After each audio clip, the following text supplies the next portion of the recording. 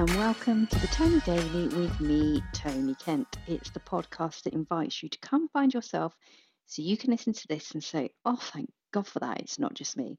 And I can speak to you and say, no, it is not just you, it is also me.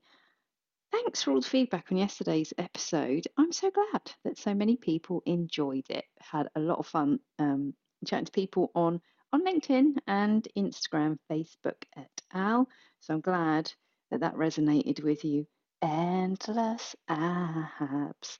I had a call yesterday with someone will hopefully book me to do a speaker slot at an event they've got coming up next year. And we talked about social inequality and healthcare, amongst other things. But this really struck a chord with me.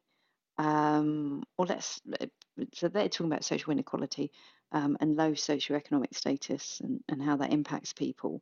And something that I have observed, and I spoke about it a little bit in my access to maternity care and how I got better care, because if you met me, oh my God, if you met me, but I was a married 30-something-year-old woman who was wearing her diamonds and spoke very nicely and has very comfortable lifestyle. Thank you very much. Not stressed. You get treated differently than if you are 19 and you are wary of professionals. It's true. It does happen. So we got onto the topic of health outcomes.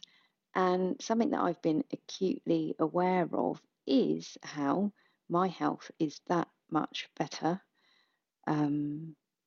because I don't live in the circumstances in which I grew up. And let me give you some examples. And I'm going to sort of tread carefully on this, but I'll give you some examples that I can talk about because these are my experiences. Whenever I used to register with a new doctor, which wasn't like that frequently, but if you ever have to fill out a form, God, even if you go like for a massage, you've got to fill this form out about your bloody medical history. But whenever I was asked to talk about my family's medical history, I used to joke. And I was like, well, I'm going to need more than one side of A4. You're going to need to give me the whole the whole pad. Give it to me. And there are some health conditions that are present in my family. So there is poor heart health on the maternal line. So my mum had a form of heart failure. Her mother had a form of heart failure. They both were like, it's not the same. Don't say that I've got the same as her. Now I know, like with my mum, some of that becomes exacerbated by having a sedentary lifestyle. And she didn't really leave the house in the last, I don't know, she rarely left the house in the last decade of her life. So there's heart problems. And my mum also had respiratory problems of lung, Churg-Strauss syndrome. Her mother had a different lung issue, both very serious, both life-limiting. My dad had malignant melanoma, so he died because he got skin cancer. And then there was a load on my dad's side that we didn't know about because basically, everyone, all the skeletons have been put in the cupboard.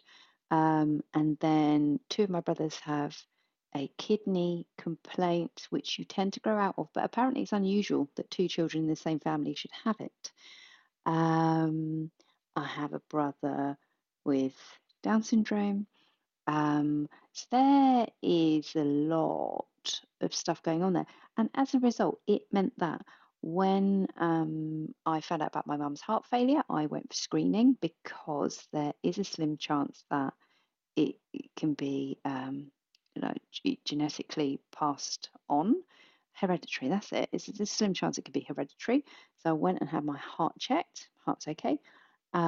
I had nuchal fold screening when I became pregnant because whilst, um, as far as I understand it, Down syndrome is not hereditary. um, I saw, um, I guess, my mum's struggles, and I wanted to know what my risk factors were, and get a sense of kind of, this is really hard to talk about actually, and I know women who have been in a similar position. Um, Now, it didn't come to that, but it was a question that was very present in my head at the point that I became pregnant because of my family's experiences. Um, and what is really clear to me is that because I left an environment where I had, as I was growing up as a child, I had a very poor, very limited diet. And some of that was down to me being bloody picky, you know, white bread only, sugar all the time. We used to even like raid the medicine cabinet for amoxicillin. We always had antibiotics in the house. And this is back in the day where they just prescribed antibiotics all the time. I had my tonsils and adenoids out. I had my sinuses drained. And when I look back on it and I think, so I must have had some problems there. I do remember having a terrible tonsillitis, but I lived in a house where our dad smoked. And I was speaking to somebody who is of the same generation as me, and they had lots of ear infections growing up.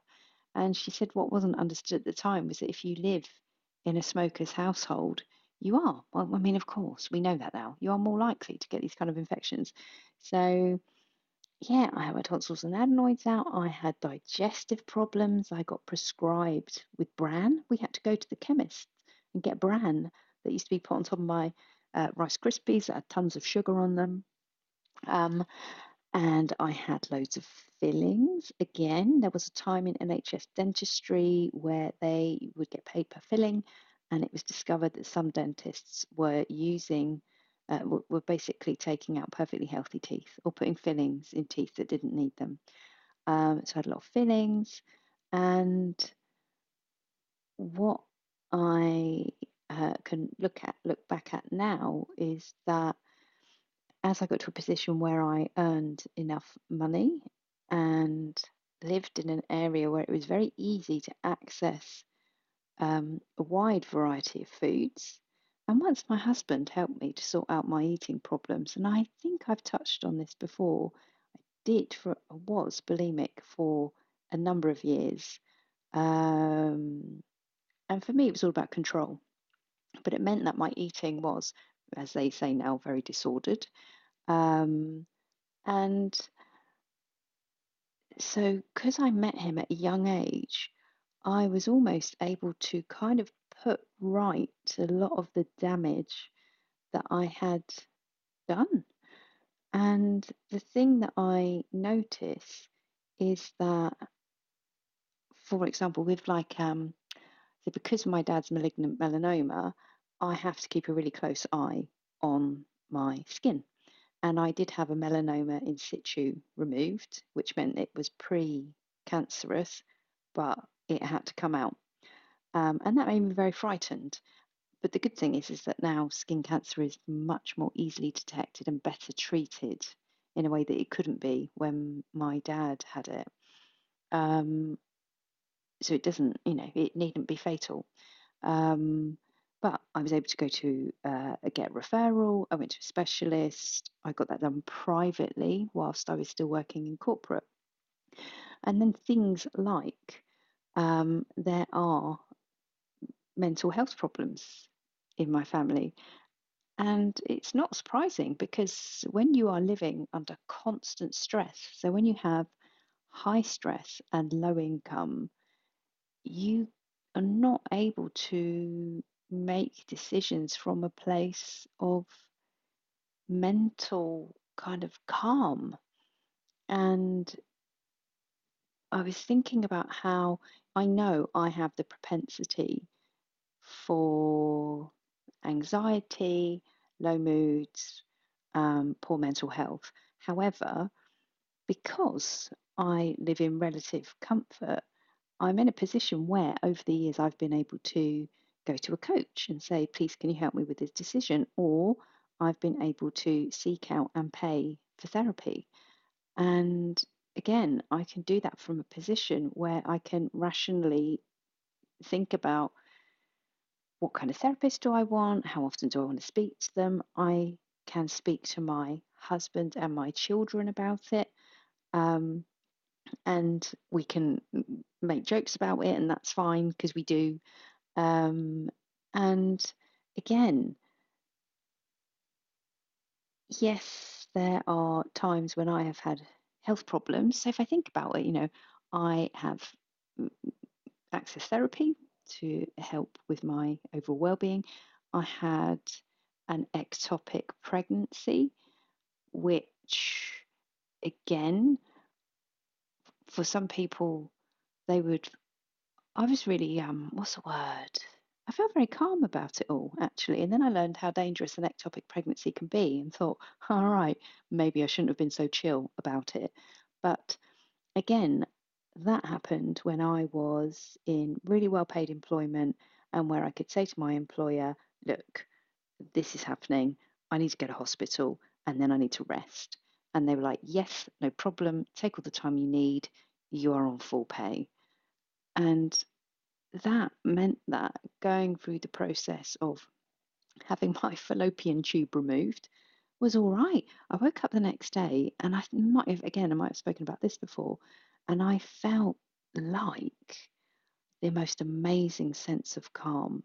Like, when people say, I found God, or that I saw a light when I had a near death experience, I felt like that.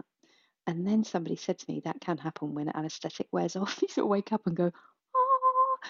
Um, yeah, so I cracked on with my one fallopian tube, and luckily, about 8 weeks later, I fell pregnant again. Um, but as I get into my late 40s and approach my 50s, my overall health is significantly better than that of my siblings. And that comes from the fact that where I changed my life so significantly, and I'm now in a position where I don't have half the stress they have to deal with. I am financially comfortable, but not secure forever. You never know what's around the corner. Um, I can't retire yet. And what was the other thing I was going to say? I know, but and like for my kids are in amazing health, and they've been like they're weaned on organic food, darling. Um, so again, I know that their health outcomes are going to be even better than mine because of the privilege of how I've been able to raise them. So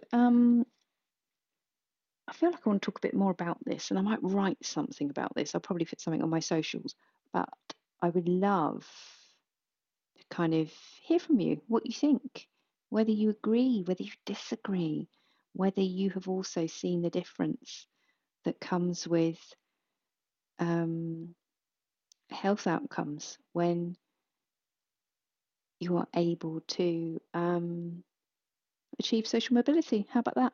So, what I hope I hope you're in good health. I mean, that's all we can hope for anyone. As long as you've got your health, that's what the oldies used to say. As long as you got your health. If you enjoyed this episode, please give it a share. If you want to chat about it, message me via my socials, and I will be back with you tomorrow.